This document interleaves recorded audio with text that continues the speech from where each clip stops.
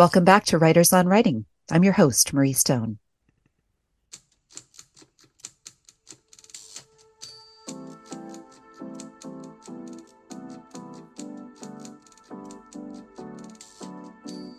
Some of my favorite reads come to me through trusted reader friends who say, I've got one for you. You have got to read this. And that is how today happened.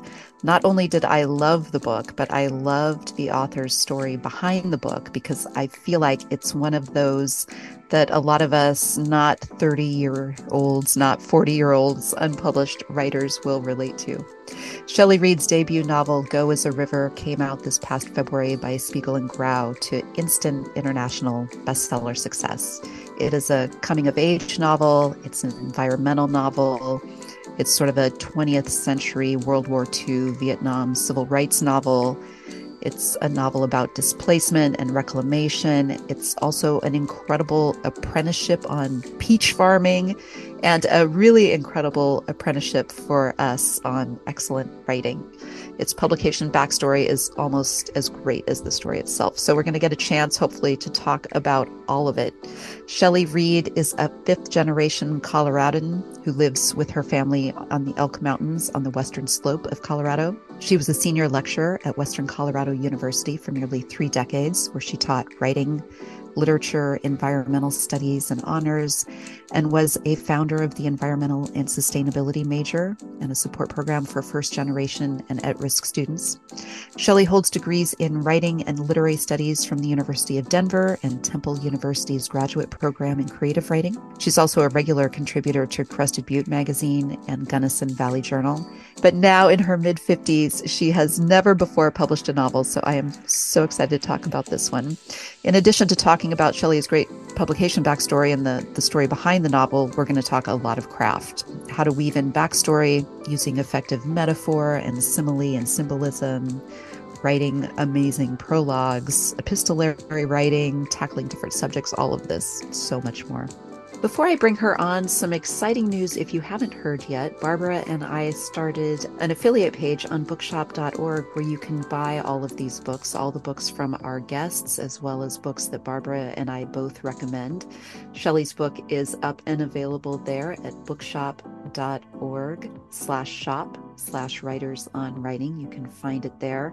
All of those proceeds go to help independent bookstores and help the show out a little bit. So if you're interested in purchasing Shelley's book or other books, they are up there on bookshop.org. Also, a reminder to visit our Patreon page. We are offering tips and tricks to writers. If the show has boosted your writing in some way and given you some useful advice, look for us there, patreon.com/writers on writing. On with the show. Shelley Read, welcome. Wow, what a lovely introduction. Thank you so much. And I am so thrilled to be here. So as I alluded to in the introduction, I'm almost as attracted to your story as a writer as I am to this novel itself. So as I read about you, I can feel some subtle parallels between your coming of age as a novelist and Victoria, our protagonist in the novel, and her coming of age as a woman. And so I thought maybe we could just start there with you and this perhaps, I don't know, ambivalence or uncertainty you had about being a novelist and how you found yourself where you are today. Yeah, that is a wonderful place to begin because my awareness of those parallels are only sort of evolving over time. I don't know that I set out to create the character of Victoria Nash to be a conscious reflection of myself and my journey, but I do believe that part of the benefit, I think, of that this novel actually took me many years to write and get into the world is that the initial ideas that I had about this young woman and the story that I wanted to tell, because I, by necessity, which will tell you sort of why, but I had to chip away at it little by little over a number of years, I went through a lot of very challenging experiences in my life during those years. And so I became a deeper and richer human being for that journey. And Victoria's story became deeper and richer as well, because a lot of what I learned from those challenges in my life, I poured into this novel with my heart and soul. And so, in a lot of ways, in a almost unintentional way, Victoria became reflective of what I learned, what I pulled most meaningfully from the difficult experiences in my life. And I was so grateful to be able to have that character to express some of the things that I learned and pondered and wondered about during that time in my life. I'm glad you brought that up because I was thinking as I was reading this, when you write a book over a period of a decade or maybe even more, what happens to you would affect what happens to them. And it sounds like that's exactly what happened. So that would necessitate just constant rewriting as your character is kind of evolving and shifting under your feet. And so I was kind of wondering at what point you got a full handle on her where you're like, okay, we're going to fix this in time. It's so interesting. I often ponder, where does in our creative imagination as writers, where does a character even come from? Like, what is it about our imagination and the way in which we ponder the world that these beings start forming in our minds and in our hearts, and they become so real for us? Victoria Nash was very much that for me. I love her. I always loved her. I loved her from the very beginning, and I wondered about her. And I know that I set out initially through her character to try to, dig into the heart of what it means to be a woman in the world in some way. I didn't know what form, what thematic concerns, what trajectory that was going to take when I started the novel. And so I think that one of the things I learned about the characters that we create is that you do need to sort of let them develop a life of their own.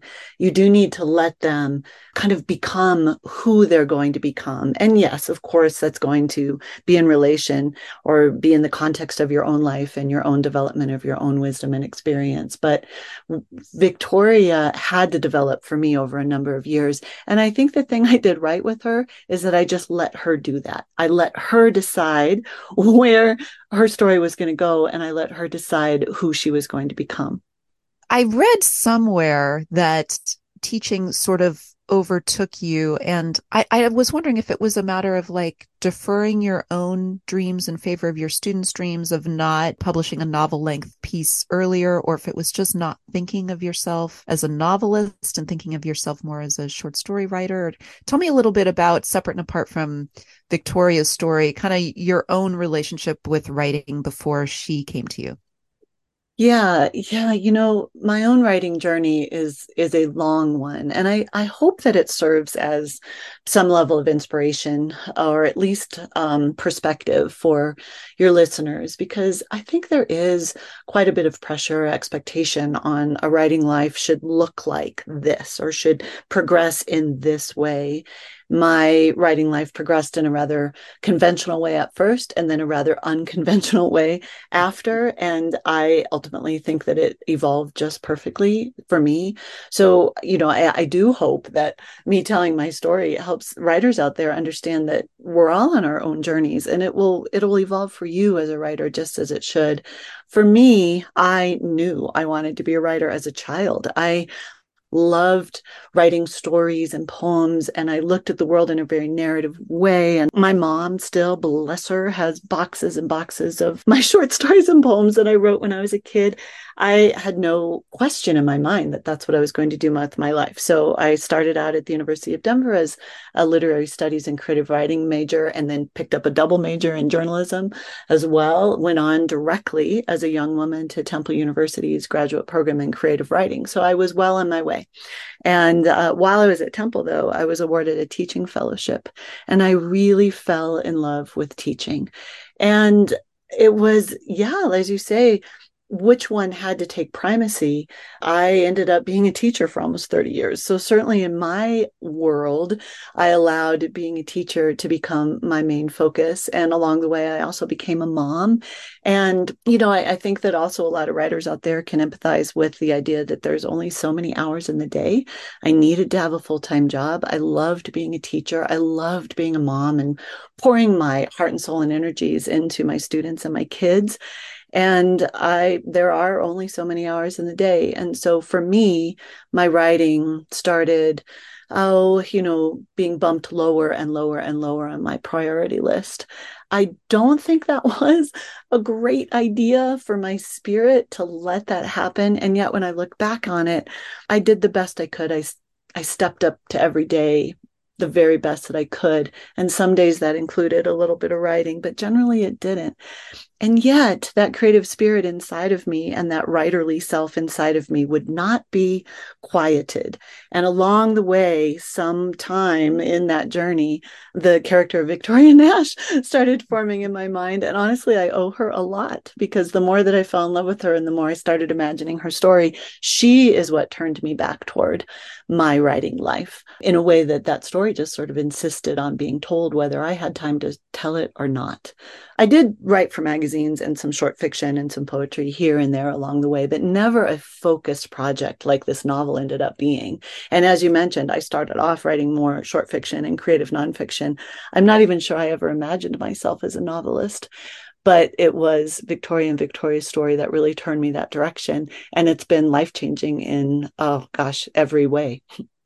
Yeah, I love that. I mean, you call it unconventional, but I'll bet it's a more conventional story than everybody has their own unique Yeah. path, and that's great. Yeah. Yeah, I think that's true. And I think it's important to say that, that, hey, yeah, that's very true. I think that it's an unconventional path, but maybe it's far more common than we know. What I worry is that along the way, a lot of writers simply give up on their writing.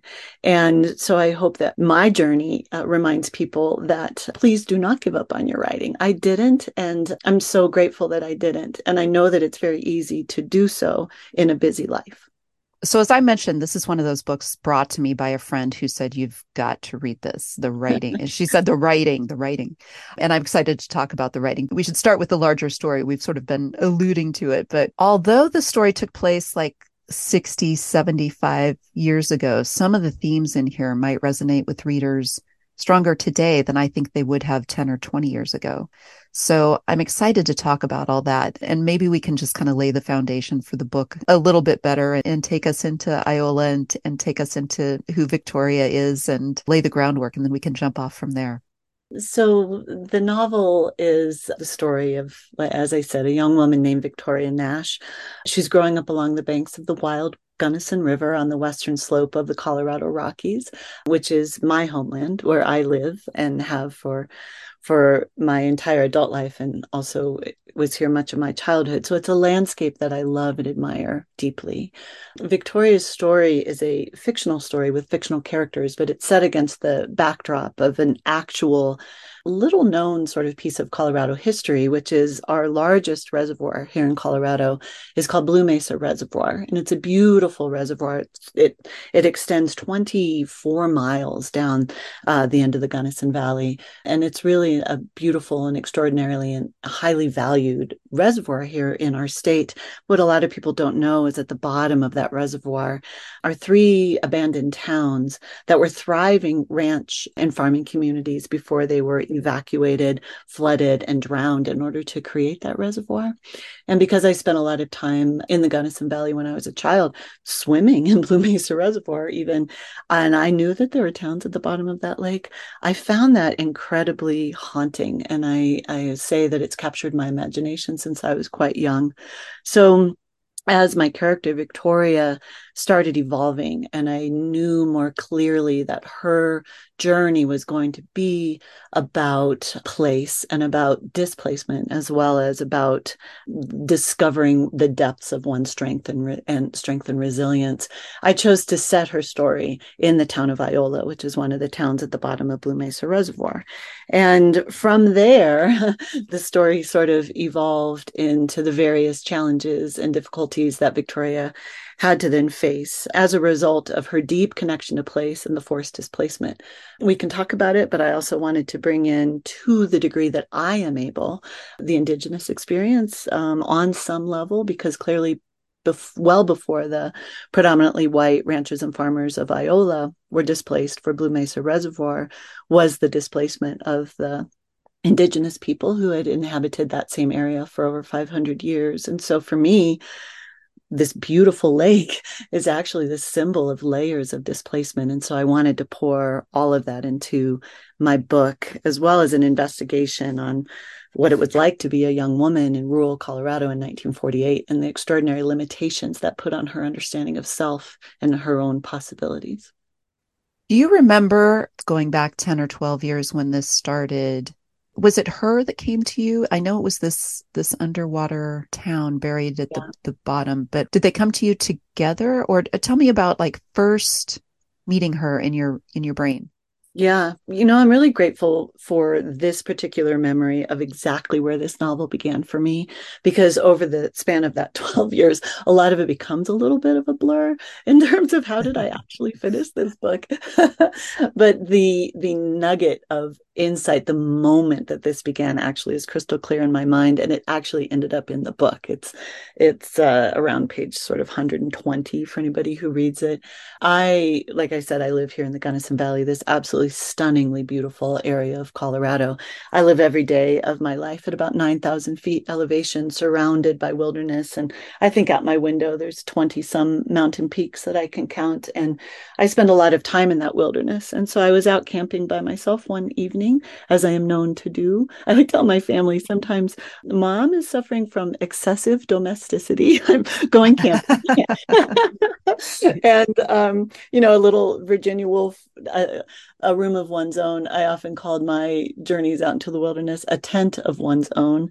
I would seek out my tent of one's own, and I would often do a lot of writing when I was out there, just mostly in my journals. But I was sitting in a beautiful alpine meadow one evening and just watching the sunset, and this mother deer comes shuffling out of the foliage, followed by one lovely little fawn, and then a second fawn who was much smaller and weaker than the first. And I looked into that mother deer's eyes, these big brown eyes, and my whole being just connected with her mother to mother, thinking, my God, how are you going to keep both of those babies alive when one was so clearly, so much more fragile than the other?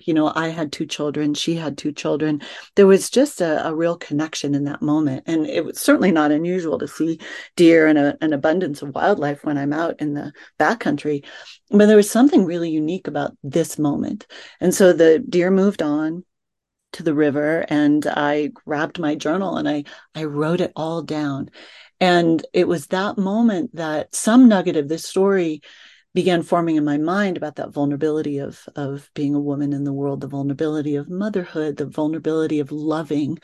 And it was the next morning, actually, I just sort of threw on a backpack and I was bushwhacking up this mountain. I was just climbing a mountain, and I was thinking about that moment. And suddenly I felt that I was viewing that moment through the lens of someone who was not me. I recognized it because I had developed characters before. I recognized it at that moment as the birth of a character. It was someone else observing those deer and having those deeper questions about the vulnerability of being a woman in the world. And I didn't know who she was at the moment, but eventually I figured out it was Victoria Nash. And that is exactly when that novel was born. And I'm really grateful for that moment, because it included a lot of things that I had been pondering and sort of been percolating in my heart for a long time, and I needed somewhere to put those ideas. And so I just started sketching them out. I didn't know where the story was going, who this person was. I certainly never imagined it was going to be a novel. But then, as I said, once I got to know her better, then I placed her in the setting of Iola. Because I am a fifth generation Coloradoan and I am so connected to landscape and place, I feel like the pain of displacement is a special kind of pain, a pain that I have a lot of empathy and sadness for. And so I think that when I was delving into Victoria's vulnerabilities, this idea of displacement also started emerging. So it was definitely Victoria first, place second, and then I just sort of let it evolve from there. Yeah, and the thing about that sounds like it would bring to you a lot of the like voice sounds very difficult for me to find a character's voice, but it sounds like her voice and this idea of it being in first person might have been there from the beginning. And I feel like for novelists, that's one of the really tricky parts is finding a character's voice and deciding point of view. Is it going to be first or third and shifting? I don't know if it's the case, but it sounds like it might be the case that all of those things kind of arrive together. Yes. Oh, and I'm so grateful for that. I didn't realize how grateful I am for that until recently, where I am actually on the journey of trying to write a second novel. And the thing I've been struggling with most actually is voice and point of view.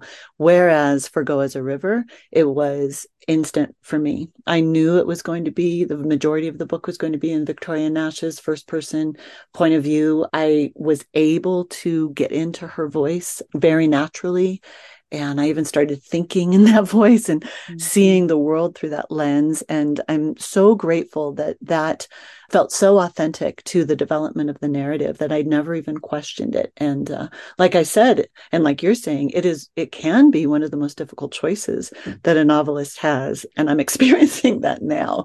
But with Go as a River, it just felt so correct that I didn't question it. I was just off with it.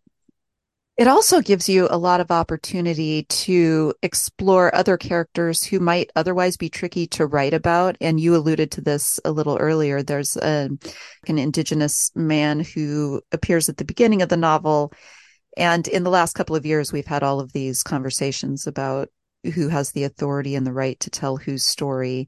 But when you do that through the lens of Victoria, it removes, I think, you can talk to this, it would remove a lot of those concerns, I would think, because you are viewing him through her perspective. But talk a little bit about discovering there's a wonderful cast of some wonderful, some not so wonderful men in this story. And tell me a little bit about discovering some of those men and who may have given you fits and who came really easily to you. Yeah, well, and I would like to speak first about Wilson Moon, the young Indigenous character. Victoria Nash and Wilson Moon meet literally on the first lines of the book. And when we talk about, characters that come easy, characters that come difficult, I knew that I certainly couldn't tell a story about displacement in the American West without including, like I said, in some level, the Indigenous experience. And so I brought in the character of Wilson Moon. He was hands down the hardest part of this book for me to write because I did want to do it as respectfully as possible. It felt completely wrong to leave a character like Wilson Moon out, and yet it was very tricky to include a character like Wilson Moon. And I do believe that is a really fascinating larger conversation that writers, as you say, have been involved in the last several years, and I think a conversation that needs to continue about this idea of who has the right to tell whose story, because there are so many complexities involved in that conversation. There are no easy answers to that conversation, and I hope that writers continue to have it. But I do know that at the core of however we represent needs to be a deep respect and an awareness, a historical awareness. And so I tried to bring in Wilson Moon's character in a way of he and Victoria, to me, are two parallel figures of displacement. What was possible, Victoria Nash at the beginning of the book is deeply rooted in place. Wilson Moon, for me, is sort of a symbol of what happens after generational displacement. He becomes essentially a child of nowhere, which is so deeply ironic, where the Indigenous people of the Gunnison Valley had been so deeply rooted to place, far beyond anything that I think I would ever be able to comprehend. So the painful irony that he's a drifter and he's sort of a placeless character, where Victoria is so rooted in place. I wanted to explore through those two characters what was possible for each of them. And so, yes, as you say, I chose to tell Wilson Moon's story in a very limited way and only through Victoria's lens. And that was the way in which I felt as a white writer that I could bring that story in. She's a relatively naive character. She's shy. She doesn't ask a lot of questions. And so I purposefully leave a lot of Wilson Moon's story untold. So yeah, he was very difficult. I adore him. I adore Wilson Moon. I also did not want to shy away from the horrors of racism and the horrors of the inherited biases that would have dominated perspective at that time, and certainly still are enormous and painful aspect of our modern society. I did not want to shy away from the horrific legacy of racism, and so I did roll that into the book. So yeah, Wilson Moon was difficult for me to write. Seth, openly racist character in the novel, was difficult for me to write. What I wanted to do with the character of Seth, he's a young man who carries a lot of anger, a lot of grief, and a lot of loss, and very, very little self-awareness. And I did want to write through the character of Seth, kind of investigate this question of how is prejudice perpetuated? How is just deep hatred for an other or fear of an other, how is that perpetuated, especially in a young person's mind and heart? And for Seth, I wanted him to be the deeply confused, deeply angry young man who carries so much complexity of emotions in his being, but has no access to understand how to process or comprehend those emotions, and so he just lashes out to the most vulnerable via hate. And I fear that that is where a lot of racism comes from. And so, yeah, there's some of the other men. The father, I tried to develop him very in a nuanced way. I come from a long line of farmers and ranchers here in Colorado. I'm surrounded by the ranching community here in the Gunnison Valley. I know these people as deeply humble, relatively stoic, hard-working individuals. And I've also known a lot of men in my life that came from that culture, who love but don't necessarily have access to expressing those emotions. And so the father in this book, it is certainly not true for my own dad, but the father in this book, he loves his daughter. He just doesn't know how. And I actually have a lot of compassion for that. So the stoic rancher father was another character that I wanted to bring layers to and not stereotype in any way. So I guess those are some of the men in the book. Later, we meet a young man named Lucas. The book opens in 1948, although there are flashbacks to earlier.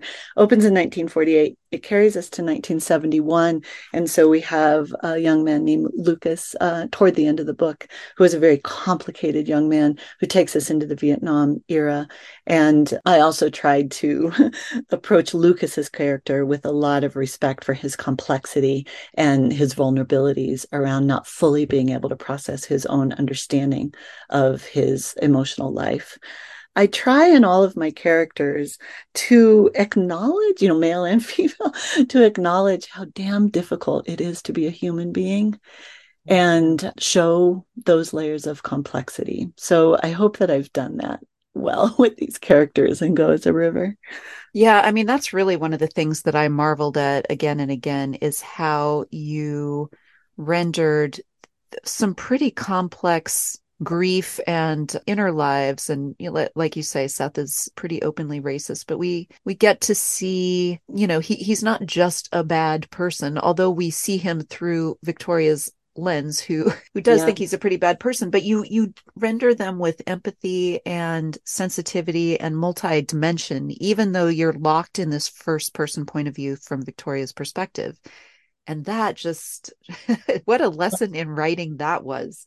Oh, uh, well, thank you. That I'm so grateful for that because, we can talk about drafting, but man, over yeah. and over and over. I'm a major reviser. I'm super open to that in my writing, and getting those characters tweaked just right was an extraordinary part of this journey, but I think that even through Victoria's lens, she was conflicted. Seth is her brother.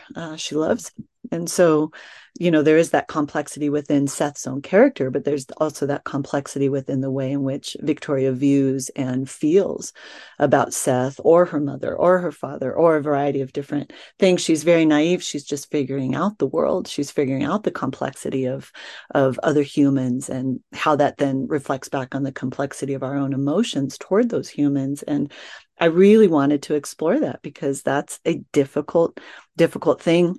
Human beings are always human in relation.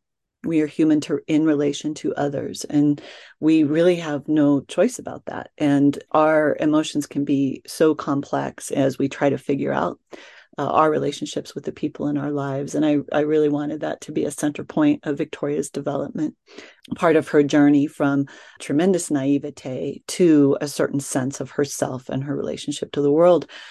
Later, I bring in a character named Zelda, and I say that she really was Victoria's first actual friend in the world, well into Victoria's life.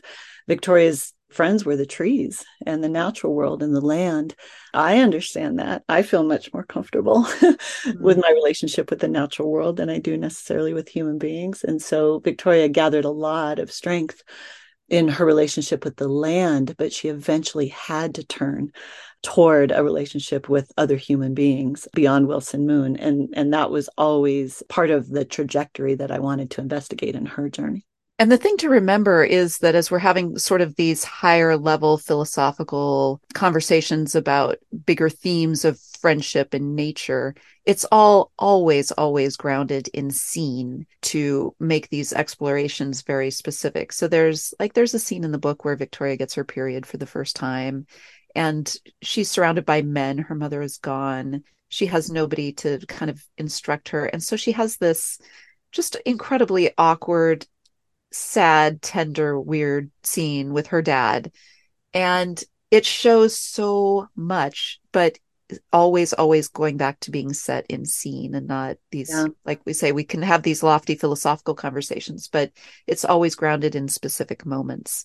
And Yeah, I'm actually really grateful that you said that because I think that my philosophical mind plays with all of these thematic concerns. And I think one of the reasons that people have really found Go as a River, especially say in book clubs or in literary conversation circles, interesting to talk about it. There are these layers of thematic concerns, and that was very purposeful on my part. But as a writer, and as a writer, talking with you and talking with other writers, I am so grateful that you reminded me to say that it is about scene, it is about story.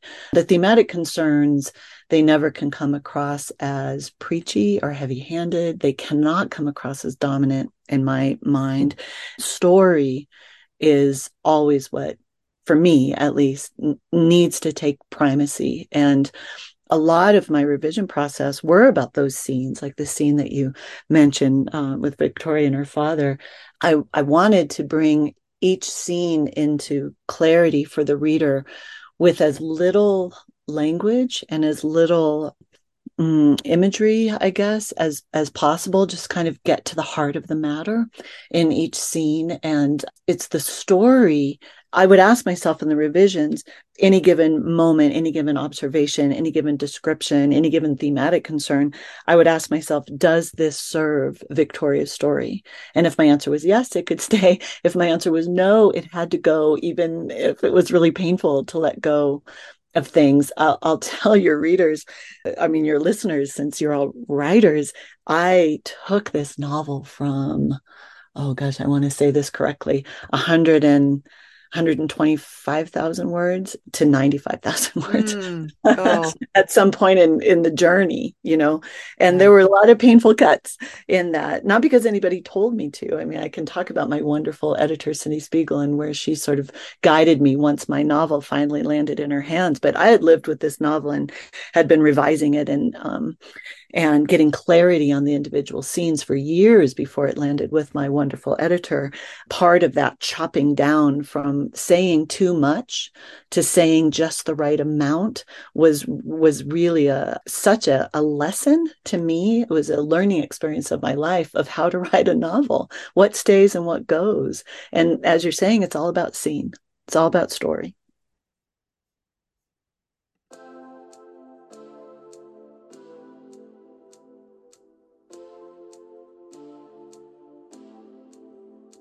We'll be back with more from Shelley Read and Go as a River in just a moment. Another quick reminder that you can buy Shelley's book on our affiliate page at bookshop.org. You can visit bookshop.org/shop/writers on writing. Shelley's book is up there along with other past guest books and books that Barbara and I both recommend that you check out. You can look at our shop there. If you don't see what you're looking for, you can always drop us a note and we can add it up there. Also, another reminder to check out our Patreon page as well, patreon.com/writers on writing. Let's get back to it with Shelley Read talking about Go as a River. You're listening to Writers on Writing.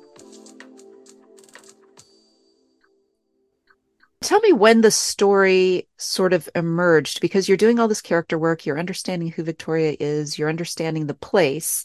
And at what point do you understand we're starting in 1948, we're extending to 1971, and this is sort of the arc that we can start dropping scenes into? Because I feel like, especially since you said, I never saw myself as a novelist, that's the hard part of being a novelist as opposed to a short story writer, is Yeah. this vast landscape of time.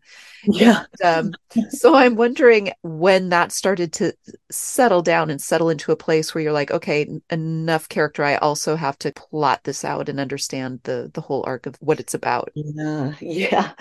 Yeah. I had no idea how to do that. Yeah, me neither. And so I think the way that then manifested for me was that I wrote this book in an absolutely wacky, nonlinear sort of way.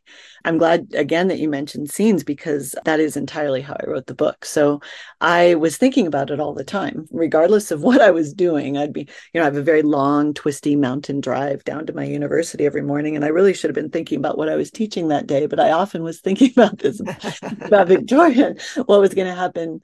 And so I literally grab rip a student essay out of my briefcase and jot some crazy notes on the back. And then I'd get to my office and be like, what the heck does that even say? It was a really wacky, almost post-it note version of writing a novel.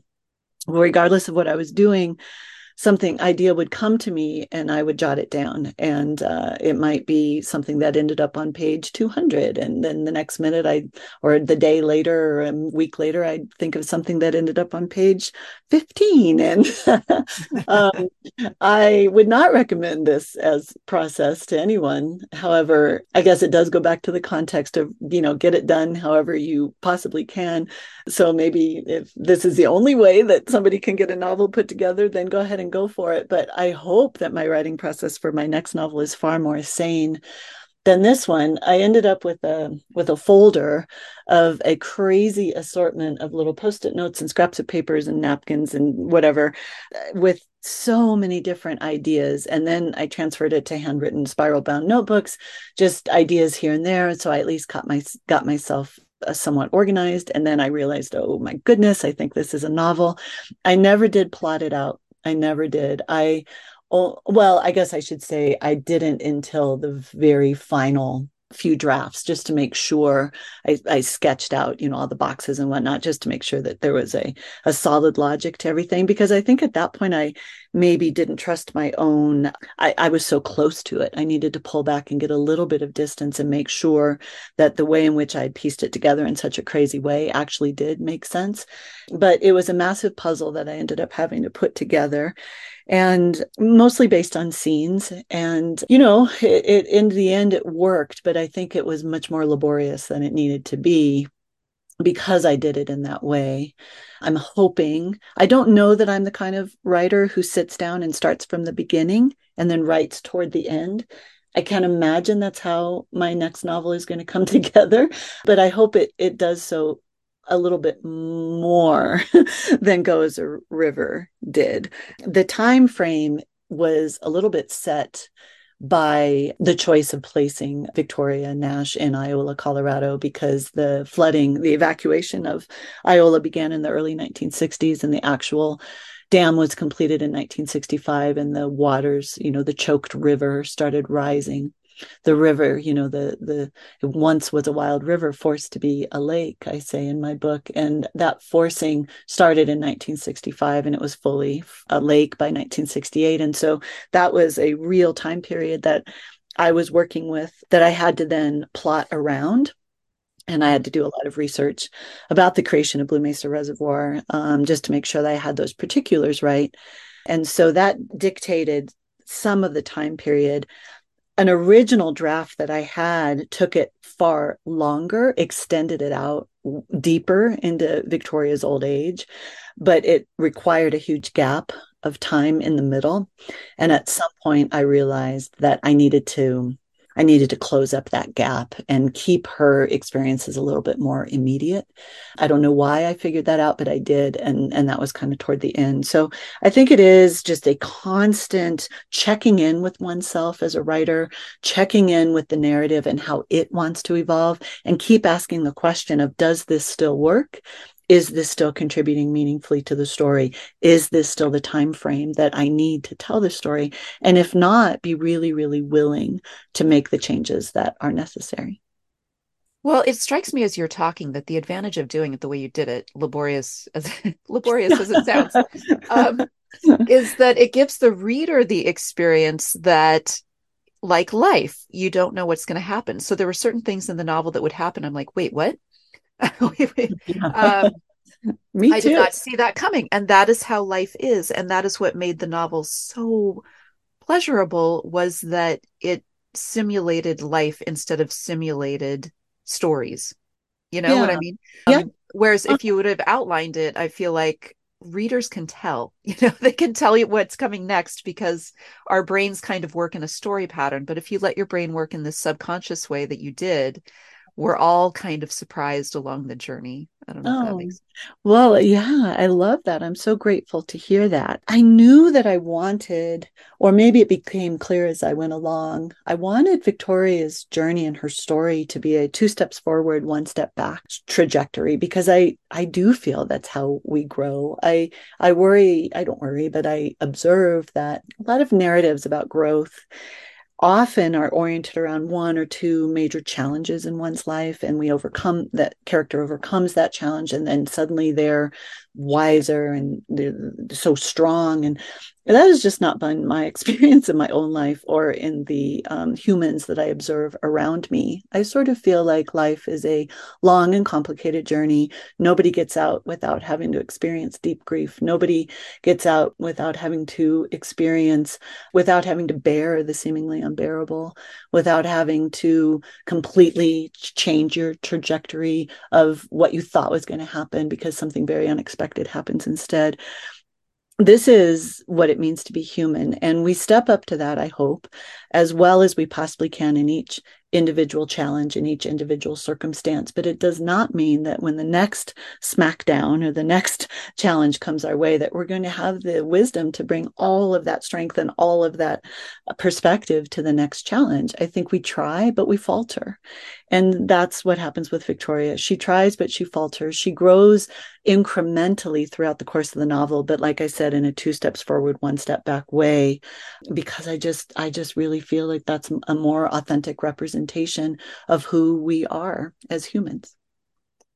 the other thing that it allowed you to do, and I assume this was through the revision process, but we start in 1948, but she's already undergone a lot of loss. And I don't think it gives too much away to say that her mother, her cousin, and her aunt had been killed in a car accident some period of years, kind of 5 years before the novel opens. So it Yeah. requires you to backfill a lot of backstory, not just about that event, but about those relationships and her relationship with her cousin and how her aunt met her uncle, all these kinds of things. Mhm. And I marveled at your ability to dip into backstory. I always think of narratives as like a clothesline, and then you dip down on the clothesline, to the backstory of the clothes hanging, and then you have to get back up to the line somehow. But you don't want to spend too much time back there, or you kind of disorient the reader about what's going on, and you lose the thread. But you do have to get all of those relationships and perspective in there.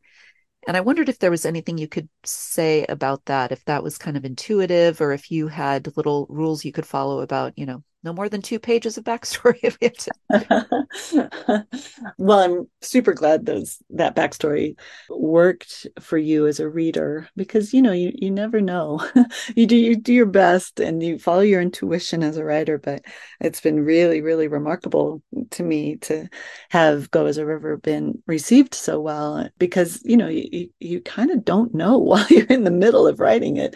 I did know that the various story threads that led into the who we know as Victoria Nash on the first pages of the book when she's 17 years old. She didn't just show up in the world as a 17-year-old. She had backstory, and I felt that it carried enough weight that some of the particulars were important to tell. I because of that backstory, I basically frame the novel from I kind of frame it with two wars, with World War II and the Vietnam era. I'm very, very interested in that era of the way in which society changed so much between World War II and the Vietnam era in a wide variety of ways, but I think especially for women. And so, we have to meet Victoria Nash's mother in flashback, in retrospect, but she is a very proper woman. She is someone who I recognize from ancestors in my own family, somebody who definitely gets up every single day and does what needs to be done, but with a tremendous concern around for her, it's her religious upbringing that tells her very strict parameters around what is right and wrong. But regardless of the religion component to that, what I was trying to evoke in this mother was a woman who was told by her society there is a proper way to do everything, and you define your identity and your success by how proper and how correct you are in the way in which you do things. And that is how she's raising Victoria, and then suddenly she's just gone. And the father does not know how to fill that void with raising the children. Where does that leave Victoria? The only woman in the house.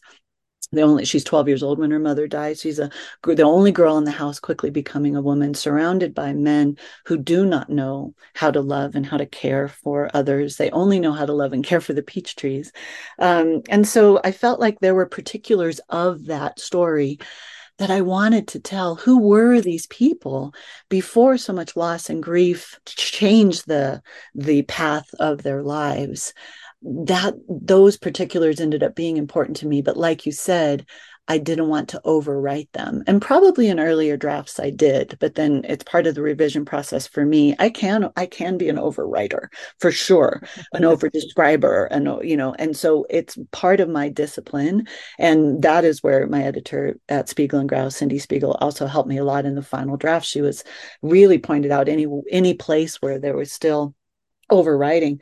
I have to keep that in check in myself. Sometimes I look back and think that maybe I made some passages almost too spare because I was so conscious of going back and getting rid of anything that shouldn't be there. But that's been a real journey for me as a writer and a great lesson of writing this book. I often say I learned how to write a novel by writing one. And Yeah. going back to some of those side stories, some of that backstory, and paring it down to only the essentials was one of the biggest challenges that I faced in writing this book. But I would definitely recommend it to other writers to look at backstory with a very critical lens and be disciplined enough, I think, to only say what really needs to be said. I guess, well, early in our conversation, you brought up that test that you kept giving to yourself of it, does it advance the story? Does it serve the story? And if not, it's got to go. And so, yeah, I guess with every single scene, you just keep applying that test of Yeah, you do. You story do. serving. Yeah. At what point did Cindy enter the picture? Like how long was the novel when she got it versus how long did it become in the end?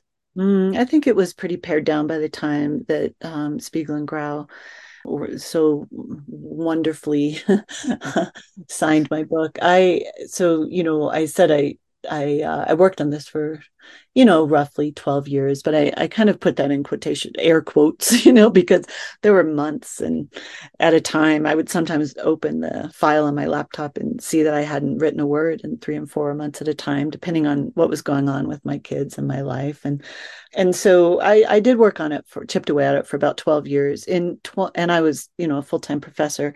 In 2018, I took early retirement from teaching at my university because I knew knew that there was no way in hell that this book was going to get finished and in the world if I was going to continue to teach. So, pour so much of my energies into teaching. And so I actually sometimes people ask me, what was the catalyst for that change in my life? And my answer often is irony. I was teaching students, I was teaching creative writing students and cheering them on and telling them, if you want to be a writer, don't let anything stop you. Honor the creative spirit in your life. I often felt a lot of my role as a teacher was, cheerleader and trying to help students realize their own genius and their own potential in the world. And then they'd say, oh, well, Shelley, what have you written lately? And I'm like, oh, I don't have time to write. And, that was sort of funny at first, but then over time it became really painful. And I just couldn't live with that irony anymore. So I took early retirement, which was a tremendously frightening thing to do. I think we romanticize in our culture the quit your day job and be an artist. But I think a lot of the writers out there who are listening know that that's actually terrifying. Financially, it's terrifying. And it was for me as well. My husband, bless him, picked up extra shifts as a flight paramedic. And I did a crazy number of odd jobs after I left the university just to keep us afloat, hoping that I could get an agent and hoping I could get this book in the world. So in 2018, I'm super grateful. I had my agent, Sandra Bond, signed the book right away. That was the quick part of this journey. I know that's not always true for a lot of the writers out there. So I was very, very grateful for that. But then we did a number of revisions together over time, but she shopped this novel out to big, big publishing houses, which was her insistence for almost 3 years. I got 21 rejections on this novel. I would like everyone to know that. I'm Wow. proud to say that, actually, because I meet so many novelists, so many writers who are pouring their heart and soul into their project and get so demoralized by the quote unquote rejections. I like to call them passes, or maybe the energies or the moment just wasn't right, which was true for some of those rejections or those passes that I got. Sometimes it had nothing to do with the book. I was so grateful that I got these long letters, these lovely long letters from the editors who passed, saying, oh, we loved this, this, and this. However, we recently published something with similar thematic concerns, or we no longer publish literary fiction, or this thing or that thing. And then others, thought, oh, I love this about the book. However, this isn't working for us. I learned from every one of those rejection letters. I'm so grateful that those editors took the time to write to me. I did some revisions. And in the summer of 2021, Sandra sent my book to Cindy Spiegel at Spiegel and Grau, and she really, really loved, I think, the relationship with the natural world in the book, I think, stood out to her. And we started working together. And I was so, so, so grateful that she agreed to take me on and guide me in whatever wasn't still working with the book. So she helped me to tighten it up a little bit, is what I would say. The story was essentially the same. The ending, not the very, very end, not the final pages of the book. I always knew that's where I wanted to end it. But maybe the final third of the book needed tightening up. I think at the time when I started working with Cindy Spiegel, I was a little bit unsure about the structure. I had a really hard time. I have a character that comes into the book later in the book named Inga, who reveals some really essential parts of this story. I had a really hard time structurally knowing where to place that. What Cindy gave me was just the confidence that I could figure it out.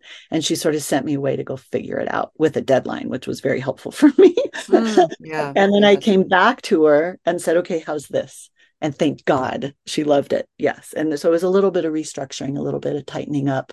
But what I needed was an editor to come in and just believe in me. And that was Cindy. And I'm forever Yes. grateful for that. And how did you meet Sandra? Sandra, her literary agency, Sandra Bond Literary, is in Denver. And when I first sat down, like, okay, I'm going to do this, I'm going to send this book out into the world, I am such a deeply Colorado person. I thought, well, I'll start with the two literary agencies that I know of in Colorado. And Perfect. I queried Sandra and one other, and I never heard back from the other one. Wow. And Sandra emailed me back right away. I sent her the first 10 pages, and she emailed me back right away saying she'd love to see the whole manuscript. And then gratefully, happily, I was able to meet her at a literary festival that my university was hosting. And a good friend of mine who was putting on the literary festival introduced us. And actually, it's kind of I'm just going to slide in this kind of funny story because at that point, Sandra since then has become a dear friend of mine and she is a champion of this book. She was not ever going to give up on it. And I really do recommend all the writers out there that you find an agent who loves your book and really will fight for it, because that was Sandra for me. When she came to visit my university, it's Western Colorado University in Gunnison, Colorado, for a program we had back then called Writing in the Rockies. She was there as an agent. She was going to give a presentation for this literary festival.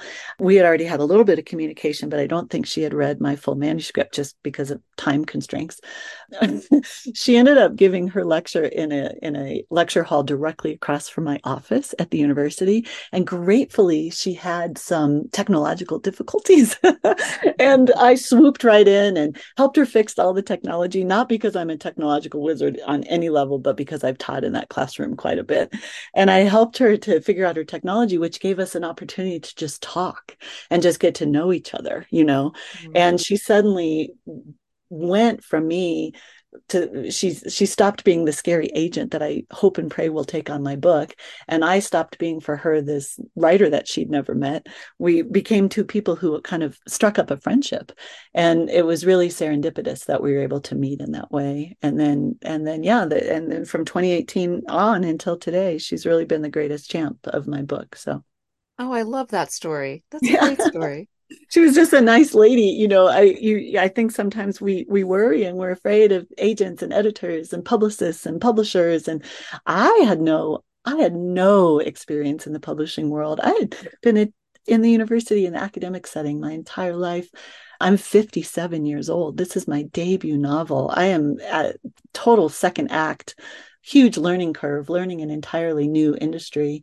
But what I will say is I have been blown away by how kind and how lovely and how gentle and how encouraging every single person has been that I have encountered on this journey, both here in the United States and my novels shockingly being translated into over, I think, 32 languages all over the world. And I've dealt with nothing but the most lovely and kind people. So whatever stigma we have about the big scary publishing world, I at least my experience has been to try to put writers at ease that these are really lovely people and they're just book people, just like your book people as well. Right.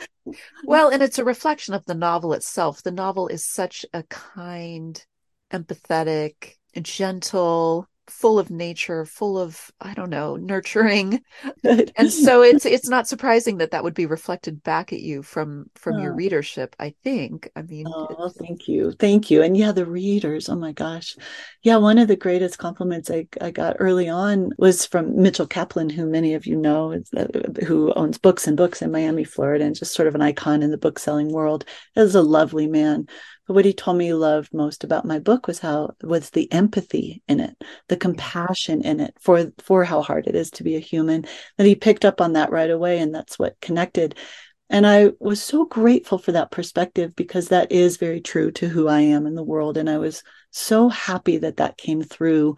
And my readers, I've basically been on a solid book tour since the end of February, and I've had 60 some events here in the United States and in Europe. And over and over and over again, the thing that has moved me the most is when a reader comes up to me at a book event, puts a hand on their heart and says, "Your book, your novel touched my heart." That is my biggest dream that I could ever have as a writer. And this novel came from a very authentic place inside of my own heart. And the fact that it is touching other hearts is the absolute dream come true. What else is there, What really? else is there? Yeah. Yeah. Right. Yeah. Well, there is so much to talk about and so much to learn from this. So I will just tell our listeners to pick it up and spend a lot of time with this delicious prologue that is unbelievable.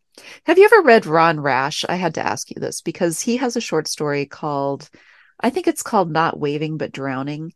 And it's the first time I encountered these cities underwater that this is in the Appalachian area. But same thing. And it was this image of these people at the bottom of this lake who were waving up at this boater, and this city had Oh, been sunk. And it just captivates your imagination, that image of these underwater towns that I just wrote that down. I know I've never read Ron Rash, but I know I'm very excited to read that. I will say that a lot of my events, a lot of people have come up to me and said, "Oh, a similar thing happened to my ancestors, or a similar thing happened to a town in my valley." I've heard that story now all over the world, and mm, that type of displacement, I think, is for water projects, for reservoirs, particularly in the American West, but I think everywhere, that erasure, yeah, essentially yeah. erasing a community, erasing a town, that pain is far more widespread. It's a more common story than I ever knew.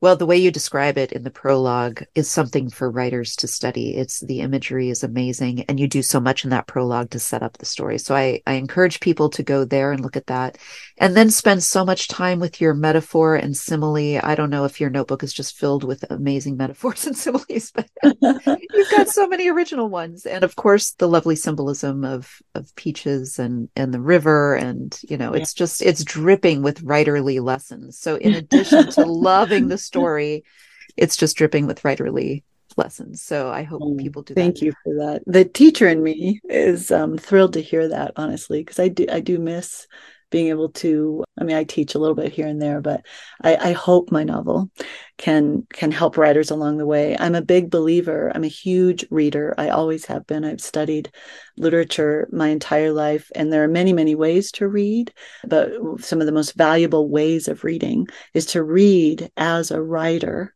and really study what any writer lays down, what works, and what doesn't work, and what resonates in your own heart as a writer. Reading as a writer has really been incredibly formative for me. So if my book can contribute in that way, that's really meaningful. Yeah, me too. And that's really through the lens through which I've read this book kind of the second time I listened to it, which is also pleasurable. Your audio reader is lovely. So I got the pleasure of, just experiencing it and then going back to the physical manuscript and just studying how you did a lot of these, like I say, backstory, foreshadowing, metaphor, simile. There's no greater way to teach somebody how to write than to do it and show them how you did it. So Ooh, well, thank you. I think that's Thank you. great. I think Appreciate that's that. great. I really do. I really do. And, the poetry of the language mattered a lot to me as I was writing this book. And that's again where I had to use a lot of discipline and not overwrite. So I will say, for those of you who are interested in craft, and I crafted every single sentence in this book very intentionally. And that is not the fastest way to write a book, but for me, it was something that really mattered. And I'm a great lover of poetry and carefully chosen language. And I really tried to apply that to this novel. So, Yeah, you can absolutely tell. Are there things we should have talked about that we didn't? Other advice? Or did we get it all in there? I'm sure we got it all oh, in there. I could literally talk to you all day. So I'm Me not a too. good judge of that, but no, I think that those are the main things, and the whole concept of being able to go as a river, that metaphor, that extended metaphor throughout the course of the book, it really is Victoria's journey, learning what does that mean. But it's been an interesting part of my own journey, the idea that rivers find a way to move forward, against obstacle, up and down and around. They carve new banks when necessary. Rivers find a way to move forward. I've spent my life studying wild rivers and admiring that in them and gathering my own strength. It's actually become quite a metaphor of my own publishing journey as well, Yeah, yeah, where right. I didn't give up, and I never was demoralized by those passes on this novel. I just felt that that something good was going to happen, that my job was to just tell a really good story, and then it was going to, have a life of its own after that. But the go as a river concept informs the book, but maybe it'll be an inspiration to some of your listeners as well. Is if we all can find the strength to just go as a river in our life, I think things will wind and twist and evolve exactly as they should. I had the exact same thought as I was reading. I'm like, this is a great metaphor for the book and for life. It's And and for for the writing the life. Yeah, writing for the journey, writing yeah. life. Yeah, the writing journey. Absolutely. Yeah, yes. Shelley Read, this was such a pleasure. I'm so glad we got to do this. I am so glad. The pleasure was all mine. Thank you so much for having me.